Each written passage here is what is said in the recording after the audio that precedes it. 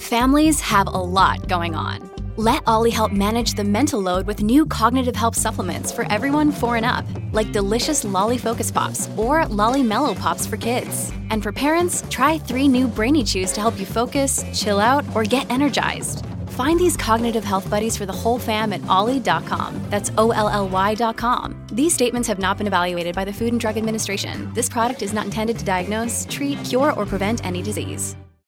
If you're struggling to lose weight, you've probably heard about weight loss medications like Wegovy or Zepbound, and you might be wondering if they're right for you. Meet PlushCare, a leading telehealth provider with doctors who are there for you day and night to partner with you in your weight loss journey. If you qualify, they can safely prescribe you medication from the comfort of your own home. To get started, visit plushcare.com/weight-loss. That's plushcare.com/weight-loss. plushcare.com/weight-loss. This episode is brought to you by Shopify. Whether you're selling a little or a lot, Shopify helps you do your thing, however you cha-ching. From the launch your online shop stage, all the way to the we just hit 1 million orders stage. No matter what stage you're in, Shopify's there to help you grow. Sign up for a $1 per month trial period at shopify.com/special offer, all lowercase. That's shopify.com/special offer. Welcome to the New Books Network. Hello and welcome to another episode on the New Books Network. I'm one of the hosts and my name is Dr. Miranda Melcher, and I'm very excited today to be speaking to Dr. Ethan Czuy Levine about his book titled Rape by the Numbers, Producing and Contesting Scientific Knowledge About Sexual Violence, published in 2021 by Rutgers University Press. This is a really interesting book to me on a number of different levels. First off, it looks at statistics of rape and sexual violence and how those are produced, making some really important arguments about biases in science, about how knowledge is created, and how we then use that knowledge for other things. And it also explores how we study subjects that can be really challenging. For example, in this case, rape, and what that impact has in the academy, how we might deal with that as researchers. And so really this book does a lot of different things that I find very interesting, and I think the listeners will as well. So Ethan, I'm really excited to welcome you to the podcast to tell us about your book. Yes, thanks so much for having me. Could you start us off, please, by introducing yourself a bit and explain why you decided to write this book? Yeah, absolutely. So my background is kind of split 50-50 between academic work, so, research, teaching, standard stuff like that, where my area has consistently been interpersonal violence and anti-violence advocacy. So for, at this point, almost 20 years, I've been involved in primarily sexual and domestic violence work, directly supporting survivors. And I myself am also a survivor of adolescent and adult sexual assault and dating violence. And throughout kind of all of those domains, questions around who gets to tell the story, who is considered relevant to the issue of sexual assault, whose voices make it into the conversation, have been kind of running themes. And once I started doing more academic work on this, I also became increasingly aware of and interested in the power that researchers have in shaping those stories. I'll give just one quick example now. So within the United States, where I have lived my entire life, anti-rape activism has been happening literally for centuries, right? So there are records of Indigenous people doing activist work against sexual violence by white colonists against Indigenous women. But it took until the late 1980s when we had a game-changing statistic, the 1 in 4 women have experienced completed or attempted rape figure that came from Mary Koss and her colleagues' study, for rape to become a national issue, right? To gain recognition as a widespread problem. And that was really my way in that led to the book. Thank you for explaining that. I think it really is indicative of the number of different things the book touches on, kind of the different strands of your background that kind of brought it all together. So I want to start, as the book does, with the kind of sciencey bit. And I'm glad you've already introduced us to kind of the key statistic that, of course, is not as straightforward as it initially sounds. And that's true, as you show in the book, for not just for that particular statistic and study, but really for this whole kind of area. So I'm wondering if you can tell us a bit about the social mechanisms that influence scientists in studying rape. Yeah, absolutely. And this is also a concept that was really mind-blowing to me, and I had no connection to until I was in grad school. I had the fortune of being paired with a mentor who had done a lot of work on the social construction of knowledge that really got me thinking about questions like this. So in terms of social mechanisms influencing research in this area, right, so I think about this as all of the kind of direct and indirect connections that researchers have while we engage in our work. Right. It would not be possible to give an exhaustive list here, but just some examples. There is the question of what ideas about sexual violence we've been exposed to and where those have come from. Right. So, for example, a lot of scholars will start their careers in this area focused on rape myths, right, or perceptions about how sex and dating works that they've encountered in their personal lives or that they've encountered in the disciplines that they're teaching in, right? What is the dominant literature in psychology right now, right? What did they absorb in the media that they grew up consuming? So there's just the kind of basic ideas that we're exposed to. Another really important factor that was not as obvious to me when I started the project, but certainly through completing grad school and being full-time in academia for a bit, I totally get now.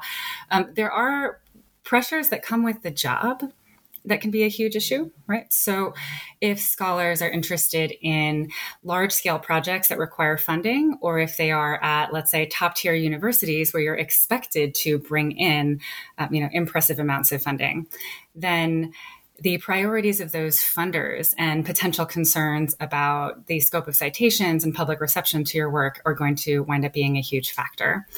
So one quick example for that, one of the folks that I spoke with was really interested in looking at the causes of sexual violence as her main area of research and became an expert on alcohol and sexual violence because the best funding streams that she could find actually came from a source focused on substance use, right? And so her entire career wound up kind of reshaped by the availability of funding. She did incredible work, but I don't think her career would have taken that path if it wasn't for that funding structure that then led her, to become both an alcohol expert and a sexual violence expert. That's a really interesting example that I think many of us in academia probably understand quite viscerally, but maybe don't then apply that visceral understanding to how it impacts our work. So yeah, that's a useful thing to reflect about, and we've only just started the conversation, so who knows how many other nuggets we're going to unearth in this. But sort of staying on this part of your book for now, can you also tell us about precasting? Yes, absolutely. What impact that has on what we've discussed so far?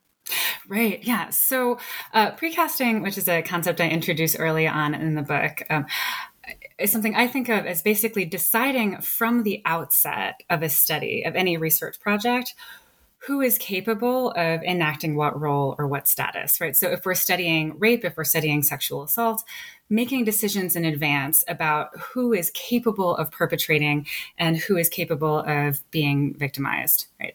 And I want to be really clear here. So that is distinct from making decisions about who to include in your study. Right. So, for example, we might have a study of perpetrators that focuses entirely on cisgender men who have committed acts of sexual violence. Right. That on its own, deciding that's my study population would not qualify as precasting. Right. But if I were to decide I want to study perpetrators, right? I want to find out about the people who commit acts of sexual violence. And I mean that in a general sense, but I only think to sample cisgender men. Right. That would be precasting, right? If I only think to sample heterosexual folks about the issue of sexual violence, because as far as I'm concerned, those are the same, right? That would be precasting. That makes sense. And again, an idea of, oh yeah, we're aware of these biases, but then hang on a second. Are they where do we interrogate whether they're being carried through in our work? Right. Yeah. And I think this happens quite a lot in research. And I also, I don't think that we're typically aware of this, right? Like you're saying this is an issue of biases that can just be built into our work. And again, right, given the cultural scenarios around sexual violence that we're exposed to, we don't see this quite as often now, but certainly in a lot of studies of, for example, victim survivors of rape in the 70s, 80s, 90s, I read through a lot of literature where the abstract and the title spoke about rape survivors as a general population. And it wouldn't be until I got to the methods section that I would learn that that research involved an all-female sample, right? That the recruitment was entirely focused on cisgender women, and that was the sample they wound up with. And I don't think this was the intention of the researchers in that work, but what that wound up doing, right, was setting this boundary that only cisgender women and girls were capable of qualifying as victims or survivors. Yeah, which has some pretty obvious problematic implications, and things that we will then do with that information. Yeah. So as much as there are some fabulous details throughout the book, I'm going to try not to get too bogged down in them so that we can do a good overview of everything in the book. So I'll move on to kind of the next stage, I suppose, which is the really intensive survey of the literature and the various subfields, and analyzing what research has been done, what are some of the things we can find from that, in terms of patterns and biases and all sorts of things. And one thing I personally was, being not particularly familiar with this literature myself, I found really interesting was kind of, in some ways, how little the different studies talk to each other, given that they seem to be coming from like different subfields or different bigger fields. And so I thought that was interesting. Like the fact that you looked at all of them together was a huge contribution in and of itself, just to like have the conversation in one place. But of course, you didn't just put them all together. You also analyzed them and thought a lot about it. So given that expertise, I'm wondering if you can maybe introduce us to what you think might be some of the most impactful and maybe some of the most surprising patterns that you found in examining the field of sexual violence research, and especially in the subfield of quantifying sexual violence. Yes. So that quantifying sexual violence was kind of my most exciting, kind of closest to my heart chapter. To your point too, though, I'll share that I originally imagined structuring this in a really different way when I first set out on this project. Yes. So my thought had been that I would be, telling the story of the history of research on sexual violence in the US and Canada. I was starting this project in 2015. 1975 happened to be a big year of the field. We got two really important books coming out that year. And so I thought, all right, I'll take this 4 decades. And I had expected to tell a story about changes over time where, each main chapter would be 1 decade. So I'd have, right, like your 75 to 84, 85 to 94, and so on. And when I started looking really closely at the history of this literature, it became clear to me that there were these subfields that didn't really talk to each other. And that when we want to ask different questions about rape, we often ask different people. And that was so wild to me. And also just a little humbling as someone who had been in the field a long time and didn't know that. Right?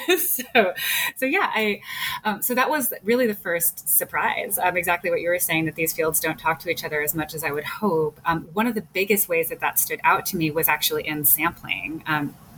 So in a broader sense, when, again, and this is, again, the United States and Canada over this time period, when we have sought to quantify rape, we have usually turned to the general population. A lot of that research comes from state institutions and sometimes also research in college population. So that 1 in 4 women figure from 1987, that was with it was a study of about 6,000 college students. In causal research, so looking to understand why sexual violence happens, we are way more likely to see college students asked, and particularly psychology students, probably intro. I do not know if this is true or standard in schools outside of the United States, but here it's really common practice for students who are taking intro to psychology to have to be participants in professors' research to make it through that class. So, for example, I had to participate in 4 hours worth of different studies when I took intro to psychology a bunch of years ago. And so a lot of our research on the causes of rape comes from that. And then finally, when we look at the aftermath, right, what happens after sexual assault has occurred, a lot of that research has been focused on help-seeking populations, right? So we sample from hospitals, we sample from health clinics, from social work and therapy offering institutions. So yeah, that was one of the just wildest things to me. So it was that. Another pattern that really stood out to me, and we might get into some of this later on, was just seeing where there was and wasn't controversy and who was involved. So, yeah, in quantitative research, right? So that 1 in 4 women figure comes out in 1987. It is game changing. Sexual violence transforms very rapidly from something that's perceived as a relatively small problem to an epidemic. And you see a huge amount of media attention to the issue. And then within a couple of years, there's a huge backlash, and you start seeing, a lot of public controversy around 1 in 4 women, but not really a lot of controversy among academics. This feels like a bit of a stretch, but I mean, it reminds me of some of what I've read about climate change, right? In that there are public debates about climate change that don't actually reflect the conversation among climate scientists. So, a question like, right. So like a question such as, is climate change controversial, is really going to depend on what population you're talking about. In sexual violence research, that is also the case, right? So 1 in 4 women, hugely publicly controversial figure, but not among researchers. If we look at causal research on sexual violence, I found examples of controversies among scientists and controversy that was not really among scientists, right? So that was another major trend. Very interesting, and suggesting that the idea of different academics not necessarily talking to each other is probably even a wider issue. Right. Which is a little bit concerning, given yes. the topic. Right, absolutely. Yeah. I'm interested in the idea that you were originally thinking of structuring this sort of by decade, because in this part of the book, you do obviously do some amount of kind of tracing over time. And I found this really interesting because some things seem to have changed a lot over time and some things seem to have changed less. Which is always fascinating. So I was wondering if you could tell us a little bit about kind of how much changed over time, what did, what didn't, when it comes to especially this idea of kind of causation research and even just how the research was conducted. Yeah, that is actually one of the fields where I saw the most changes over time. Yeah, so that's a helpful narrowing for me. Yeah, so if we look at research on the causes of sexual violence, in the earlier years that I looked at, there was, and I'd say, right, so you're mid 70s to maybe mid late 80s, there was a fair amount of research focused on the causes of perpetration, right? So looking at people who do or don't commit acts of sexual violence, why that does or doesn't happen. That research drifts off a bit. It still happens, but it's far less standard. We've really moved much more towards focusing on what causes individuals to be victimized or not victimized. But the methods have changed a lot too. So in the realm of research on perpetration, this was super wild to me. So we used to see more, I'm trying to figure out the most, so penal plethysmography was a method that we saw a lot earlier on in the field. So penal plethysmography is a method that involves basically measuring the presence or absence of erections in male typical bodies. And that is a piece of technology that has been really highly controversial within the United States in a range of domains, right? So in research and in criminal legal system contexts. So early on, we see some research on perpetration that uses that as a tool, right? In which cisgender men are shown images of consensual or non-consensual sexual encounters, and researchers are measuring their physical responses to that as a way to, that just doesn't happen anymore, right? But that's probably an improvement. Yes. And that is a technology that has really lost a lot of credibility, but it tells you something really important, right? This idea that a term you saw a lot early on was deviant sexual arousal, right? So trying to understand what it is that makes a male typical body respond to an idea. But, of course, there's so much going on in there. You can't know what part of an image someone is or isn't responding to, right? It's really not a great use of technology. It doesn't tell us very much about who does and doesn't perpetrate sexual violence and why. over time, that field starts focusing more on cultural factors, ideas about sex and dating, right? But still in a way that is very heterosexual. Almost all, if not all, research that I found on the causes looked at cisgender men as the perpetrators of sexual violence. On the other side, so looking at efforts to explain kind of the causes of victimization, why certain folks or communities do or don't experience sexual violence. Definitely a range of shifts. The idea of rape myths enters the field in the early 80s in a big way. And so, you see that, kind of pop up in various ways. I think that another really important pattern there, at least again on the victimization explaining side, is that over time there has been a shift from individual kind of psychological explanations to more attention towards cultural factors, right? So, for example, if we think back to the alcohol example, an individual focused kind of approach to that might be looking at individual drinking patterns and risk of sexual violence, whereas we might now also look at exposure to social spaces where there's a lot of alcohol, right? Or social spaces where there is an expectation of both alcohol and sexual activity and what that means and how folks navigate those spaces. That makes sense. I mean, obviously I have my own biases, but that seems like an improvement in research technique as compared to what was done before. But I, of course, have my own biases, just like everyone else doing research. So, okay, fair enough. So in addition to this massive literature search and review and analysis, which shows many other things, by the way, than just the few that I've asked you about now for the listeners, there's so much more detail in the book. We've just touched on a few things here, so just to let you know, there's more. But aside from that, as if that wasn't enough, you also interview a whole bunch of people about these sorts of topics, about like the research in the field. And perhaps it won't be a massive surprise to listeners that interviewees, in addition to you and I so far in this conversation, have not always been super happy with the state of research on these topics. But I was particularly interested in what interviewees had to say about the state of the research that specifically focuses on the aftermath of sexual violence. Because so far we've been talking about numbers and causation and things like that. So I'm wondering if you can tell us a little bit about kind of interviewees' perception on this part of the research. Yeah, absolutely. And that was something that really stood out to me as well, right? So we have this quantifying causal research and aftermath research. The first two areas were where we saw way more controversy, again, around stats and around what ideas are acceptable in terms of accounting for sexual violence.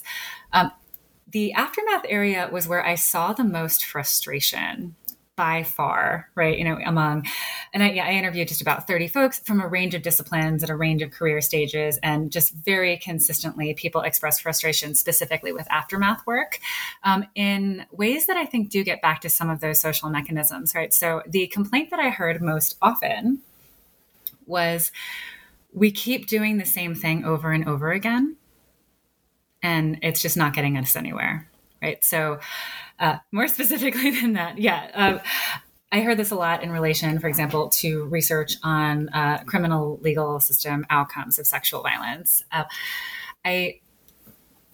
I'm not going to be able to get the quote exactly right, but there was one person who was just very great and upfront and said something to the effect of, I don't need another $1 million National Institute of Justice study telling me that the criminal justice system is shitty. Like, I know that. But yes, she specifically mentions that grant funding institution, which is a major funder of sexual violence research, right? And I think that was one of the areas that came up, that a lot of the big funding streams tend to come from the same federal bodies and tend to be focused on the same institutions, right? So we do so much work looking at those outcomes. And then there are also quite a lot of folks that I spoke with who are not really interested in prioritizing those outcomes, right? That don't necessarily want to study sexual violence as a criminal justice issue, right? That want to look at broader impacts of community, on communities, want to look at different versions of justice that don't involve law enforcement and courts, but so much of the money is there, right? And even on the individual outcome side, right? There was one person who shared with me, they had such good ways of phrasing this, and I'm not going to be able to do them justice off the top of my head. That's okay. They're in the book. Listeners can go read the book for the direct quote.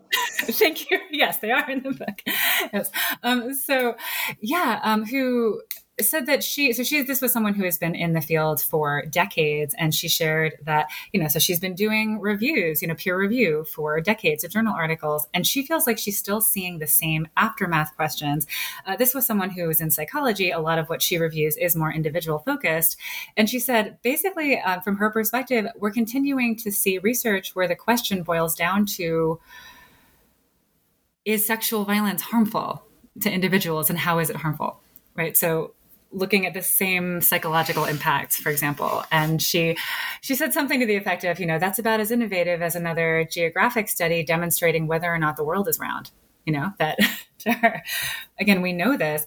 And I think,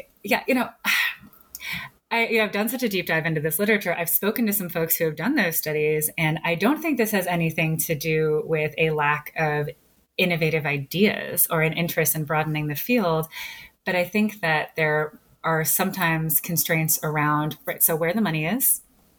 And, if the money is look at sentencing and conviction, and you're at a school where you need money, then you study sentencing and conviction. And I think that in an area as weighted and politicized as sexual violence, that there are also a lot of times concerns around what isn't publishable. And that seemed to have a huge effect, particularly in terms of folks, we might say, kind of playing it safe in terms of study design and what outcomes they look at. Unfortunately, both of those things make a lot of sense, but also would definitely be frustrating when asked about the state of the literature. So I kind of want to move now from the analysis of the research and kind of what is done and what's not done and how that's all biased and impacted, etc., to the part of the book where you sort of turn your focus to the people doing the research, to conducting these studies. And one of the things that I was particularly interested in, and of course, this is definitely mildly navel-gazy as a fellow academic, with many of our listeners also being in academia. But I think something that a lot of us are often interested in is sort of how people come to study a particular topic. And you trace in the book all sorts of different paths and reasons and trajectories that bring people to study this particular topic of rape and sexual violence. So I was wondering if you could maybe trace out what some of these pathways and reasons are. Yes, absolutely. And, talk about biases. This was one of the areas where I was most surprised and really had to confront some of my own assumptions, in that I had imagined that my pathway would be a lot more standard than it was. And that was true for a few folks I interviewed. So as part of my process, I tried to be as transparent as possible with folks. If people wanted to see my interview questions in advance, I sent those. If they wanted my IRB approval in advance, I sent that. And I welcome folks to ask me questions about my findings after the interview. Right. And that was, my offer to everyone, like, I'll tell you anything you want about how this is going after our conversation, just because, I didn't want my findings to date to shape our individual conversations. And the thing folks asked about most often was what's bringing other people into the field. And I think that was in part because of, concerns about, finding enough scholars and mentoring and, finding collaborators. But so I had expected that the standard pathway into research on rape would be already being committed to the issue in some way, right? Because it's such a heavy subject. I mean, as someone who studies war, right, this is, I'm sure, something that comes up for you, right? That this is not a particularly easy path, right? It's again, a highly politicized field. You will face challenges from within and outside. And there's just a lot of emotional work to kind of suffer through here at times. And so I had figured, right, people would have some sort of initial commitment, whether that was personal exposure to sexual violence or being close to someone with that exposure or having connections to activism. And that absolutely was true for some folks. I want to also be clear about that. I didn't ask anyone about their personal history of victimization or perpetration. A few folks did share either, being assaulted and unhappy with the aftermath of that and wanting to do research to build a better response, right? So a few people had things like that, or had been involved in campus advocacy around sexual assault as undergrads and just kind of kept going with it and never looked back. But a good number of people kind of fell into it through other ways. So a couple folks that I spoke with were just real into challenging research questions, right? So they might encounter, they might see a controversy and kind of want to jump in, right? There are, so for example, this is not one of the controversies where people said that, but this is a type of example. So research around communication and sexual violence tends to draw a lot of criticism within the field and sometimes without. Research looking at evolution in sexual violence tends to draw a lot of criticism both within and out. Some folks see a controversy like that and are just really motivated to get in there and figure out what's happening, or will realize that there's some new funky technology or statistical method that they want to try out. And this is a really good field to do that work in. And just, so yeah, there's like a methods question or wanting to just intellectually challenge themselves or get into a controversy. And there were a few people, and this was really heartening to me as someone who mentors, who just wound up paired with, who wound up being an RA, right, when they were master's or PhD students, with someone who studies this or was connected to someone in the field, and just developed such a good working relationship that this became their home. Aww. Right? That happens, right? For those of us who mentor. That's Yes. lovely.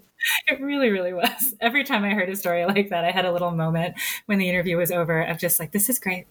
This is a thing I can maybe do. Right? Yes. Okay. All right. Those are some very interesting pathways. I think I was most surprised by the kind of mentoring one, though in hindsight, that seems odd because, of course, academia literally comes from that. That was sort of how the field initially was until very recently. But I think it was really interesting to kind of trace it in this field in particular. So I found that part of the book really interesting. And it doesn't stop there because you also kind of continue to talk to other researchers in the field and find out more about how they sort of study the topic, not just what their research is, but how they engage with it and how they think about it. And all these things. And one of them, of course, you've kind of already mentioned, which is the idea that some people come into this field because of personal experiences. And sometimes people are very upfront about saying that, and sometimes they are not. And of course, that's a journey and a process and not really a kind of black and white type thing.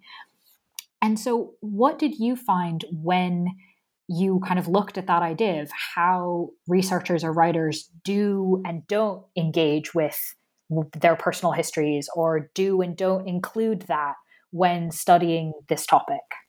Yeah, so this is such a huge issue, right? And again, the broader politics surrounding sexual violence research really come into play here, right? So this is an area of work that is largely considered political.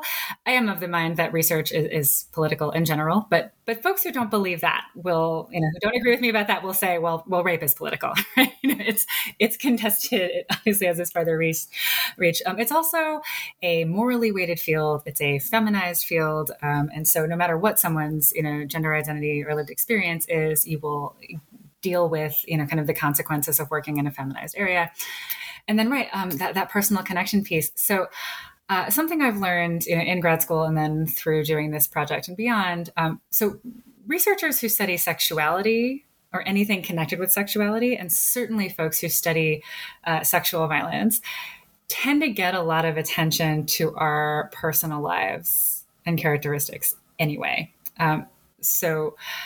This was something that came up a lot in IRB. My advisor actually coached me, or I guess practiced with me on this when I was going through IRB for this proposal of like, what are you going to do if they ask about whether you've been raped during your IRB hearing?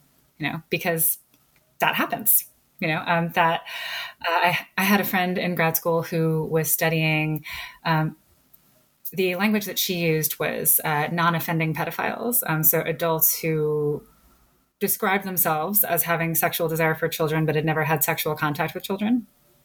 And her IRB process involved a lot of scrutiny on her own background. And she told me that she felt like they basically wanted her to either confess to having assaulted children or reveal that she had been assaulted by as a child.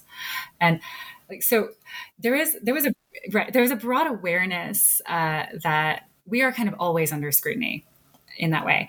And when I spoke with folks for this book, again, some shared their experiences and some had done so in writing.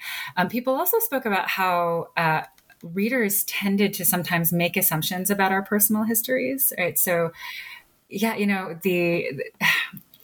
reviewers, for example, right? So there was one woman who was a psychologist she shared an experience with me of going to a grant writing workshop where everyone had to come in with a paragraph about a project they were hoping to get funded. Her project was looking at sexual assault among adolescents. She was an adult's either PhD level or soon to be PhD level researcher, and she told me that in that setting, this person asked her questions like, why do women go to bars anyway? And really it seemed like he was baiting her to reveal a kind of personal victimization history in a project that had nothing to do with bars, had nothing to do with her, was about a distinct case that was not related to her own experience. That's not helpful or professional, right. Really. Yes. Yeah. And then one other person who shared with me that she was a survivor, but she once met a fellow academic who was talking about her work. And that fellow academic had said something along the lines of like, well, obviously you, of course, have never been raped, and continued talking. And the reason this other scholar, right. The reason this other scholar interesting assumption. The whole reason was that she didn't say it in her own book. Mom deserves the best, and there's no better place to shop for Mother's Day than Whole Foods Market. They're your destination for unbeatable savings, from premium gifts to show-stopping flowers and irresistible desserts. Start by saving 33% with Prime on all body care and candles. Then get a 15-stem bunch of tulips for just $9.99 each with Prime. Round out Mom's menu with festive rosé, irresistible berry chantilly cake, and more special treats. Come celebrate Mother's Day at Whole Foods Market. Yeah, the idea of if you were, you'd write it down. So all that's to say, this is a very roundabout answer to your question. But I think it is a kind of decision making for folks who are and are not survivors that weighs pretty heavily, and you become pretty aware pretty quickly, especially for researchers in this area who are women or have any marginalized status, gender or otherwise, right? That scrutiny is just kind of there. In my case, I agonized over this throughout the process, and kept trying to get my advisor and my friends to make the decision for me. And as one does. Everyone does, right? You're taking on this giant project, and I just everyone was very great, and had the same general response of, I hear that those are really good concerns, and you have to decide this for yourself. And so what I wound up doing for my part was, connecting my own personal history back to the research questions, right? And I'm sorry, there's some kind of construction, something happening outside right now. I am a transmasculine person. I came out as trans and started living as Ethan when I was 19. So what that means for me in relation to this, so I have been sexually assaulted while living as a girl, and I have been sexually assaulted while living as an openly trans man. I've sought care in both of those lived identities, and I've also moved in and out of the prioritized groups. And with all the work I've done, I could write you 4 different totally valid rape prevalence surveys that would put me at anywhere from 0 to 3, lifetime rape experiences. And so once I realized that I was such a good example of what I was trying to get at in here, that really gave me a way to bring it in a way that I think highlighted the importance of thinking about survivor experiences, but also felt tied to the project enough in a way that, felt a little bit safer and easier. If that's what worked, then great, I think is really the answer. But thank you for kind of explaining to us not just kind of the experience in some sort of here it is, do with it what you will, but the logic of how people think through these kinds of decisions. and the kind of social context that prompts them. And this is really important because the social everything around us is obviously something we've already talked about, with social mechanisms influencing the study of this. But there's also a positive aspect that you come to sort of 2/3 of the way, I guess, through the book around, and you've actually just mentioned it, right? The idea of supervisors and friends, and you're asking them like, wait, what do I do? And this is sort of a mini example of what you talk about in the book, of the social mechanisms that sustain scholarship in this field. So I'm wondering if you can maybe tell us about what some of that looks like. Mm-hmm. Yes. And this was one of the most gratifying parts of the project as well. As someone in this field who wants to stay in this field. Yeah. So there were two things that really stood out. One of them was certainly mentoring. Mentoring is important in research in academia all the time. There is a ton of work on that. Mentoring is also an equity issue, right? And there is a ton of work on that, demonstrating that, folks who are from marginalized backgrounds often have less access to adequate mentorship and guidance. But in this case, the reason that I focused on mentoring in as big a way as I did was that the scope of mentorship included a lot of those contextual factors. Right. So right in that example, I was just sharing, I went to my advisor to talk about how to write about my own experiences or not, right? And the kind of personal and political dimensions of that decision. When I was deciding what project to do, I had originally imagined doing a kind of less in-depth dive into different domains. Like there were a bunch of different ways I thought that this originally might go. And before I decided to focus in on science, I had considered doing work that at least in part focused on these same questions, but among social services providers. And my advisor sat down with me and talked about some of the kind of mental health impacts that might have. So in my particular case, again, relevant to this part of the story, right. So I've been in the field for a good long while now. I started out as a volunteer and then kind of quasi-paid rape crisis counselor. And I actually got fired from my first position in that field when I came out as trans, and very explicitly for that reason. And this was 2005. I don't think that's as standard, but it was not a particularly surprising or controversial decision at that time. And yeah. And so my advisor, again, very kindly, asked the question of, do you want to talk to rape crisis advocates and folks who manage those programs about whether people of all genders can do the work? Do you feel like you want to, that's an important conversation to have, but how will that be for you? What will you need to build in? Is that where you want to focus your energy?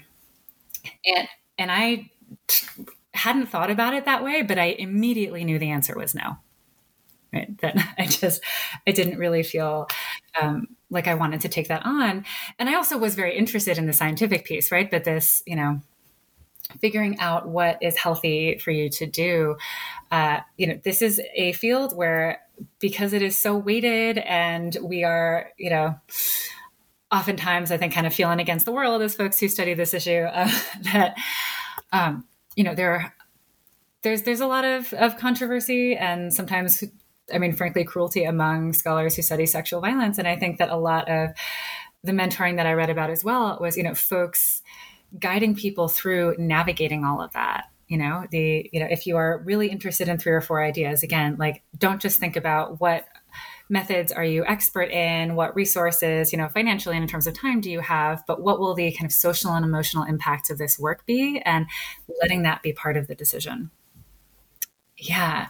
Okay. So that's one. The other really important mechanism that sustains this, that was so exciting to me as an advocate, was just collective care work in the field. And I argue in the book that collective care is actually a part of doing the scientific work of studying rape, that it is so foundational that, without that a lot of this work just doesn't happen. So we can't think of it as supplemental. It is like sustaining, necessary, foundational. This came up in so many interviews, right, where folks talked about how there were projects that were going to stop, but or like they would not have been able to complete that they had friends or they had co-authors who would give them room to process how they were doing, who would kind of give them permission to feel what they were feeling in relation to the work, to change their role or move deadlines around, and just to really recognize their own humanity as people doing this work. Yeah. And, in the advocacy world, that is just standard practice, right? Like I had my first lesson in self-care, again, almost 20 years ago in my first rape crisis center volunteer training. I didn't have any conversations with anyone as a grad student about self-care. Yeah. Right? Like, what a concept. Yes, I know, right? You're really discouraged from thinking about that. And that's true across the board. And also for folks who are studying sexual violence, studying war, studying addiction, right? And so for this issue that was so standard in advocacy to not show up in higher ed was really jarring to me when I, kind of transitioned into that world in a big way. And then it was really amazing to learn that a lot of people have found ways to kind of bake that into their scientific process, and that's how they're able to generate work. Interesting. Very interesting. I feel like we could have a whole discussion about how to do that effectively, but I will stay on track. And at the risk of sort of puncturing the bubble of collective self-care, the issue, obviously, that you've just raised in terms of your personal experience is something that is a hot topic, really, and a contentious topic within the field and, of course, within society more broadly. And this is the idea of gender identity. And how does this relate to discussions around sexual violence, which are often conceived of as being women's issues and specifically cis women's issues. And this is obviously a huge debate within general society, but as you talk about in the book, also within research on rape and sexual violence, and particularly when we think about defining and quantifying these things. So I'm wondering if you can, given how much we've already talked about the gap between discussions that happen in academia and discussions that happen in the wider world, could you map out for us what these tensions sort of look like in the academic community, in the scholarly work? Yes, absolutely. So a lot of folks spoke about a perceived polarization in ways of studying rape, and absolutely, like, and to your point, particularly when it came to quantifying, right? So to prevalence research. So the perceived polls that folks spoke about, no one put themselves on either poll, right? but the perceived polls that a lot of people shared were, on one hand, folks who think of rape as a women's issue, as a cisgender women's issue, who would make the argument that the real problem is cisgender men doing acts of harm against cisgender women. Rape is a subset of the larger problem of violence against women. And any attention to anything else is at best a distraction and at worst actually harmful, right, to those women. So that's your one poll. And then on the other poll, this idea, you would have this idea that sexual violence has absolutely nothing to do with gender, and we should make everything gender neutral, and we should stop talking about men and women when we talk about sexual violence. So we have that perception. Like with any binary, any kind of sense of polarization, most folks, said those seem to be the camps. I'm not 100% in either of these camps. I don't know anyone who's 100% in either of these camps, but folks often had kind of a side, right? Where they felt more comfortable. And really interestingly to me, everyone seemed to feel like they were outnumbered on that. So, folks, right. Yes. And like, that really surprised me. And was, just, again, something I only knew because of these interviews. So yeah, when I spoke to folks who really wanted to, who understood sexual violence as something that can affect people of any gender, but really wanted to prioritize cisgender women's experiences as like the main issue in the field, those folks shared with me that they felt attacked, they felt pushed around, they felt really silenced, they felt like no one was doing that kind of work anymore because there was this huge push for gender neutrality. And when I spoke to folks who wanted a broader gender focus in their work, again, I heard basically the same thing, folks saying that they were pushed around, that they were silenced, that there was no room to do the kind of work that they wanted because people only wanted to talk about this as a cis women's issue. So, again, to your point before, that people aren't talking to each other, right? Like it felt very important that not only do we have those camps, but everyone feels isolated and outnumbered. And I think that part of the issue there is, again, the faulty logic of that kind of binary, right? This idea that either we talk about cis men's violence against cis women, or we take gender out of it altogether, right? Like those are two approaches, but they're not the only approaches, right? And so something that I really push for in the book is that instead of thinking in terms of gender neutrality, and God, I feel this a lot around, I will also keep us on track, but I feel this a lot in like contemporary debates around trans rights, right? That, there's this talk of like gender neutrality as erasing women, for example, right? And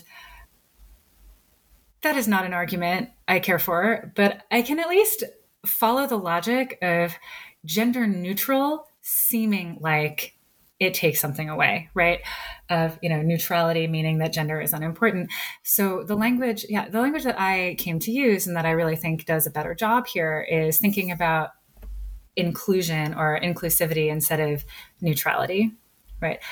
So we can do work that recognizes that rape is an issue that affects people of all genders.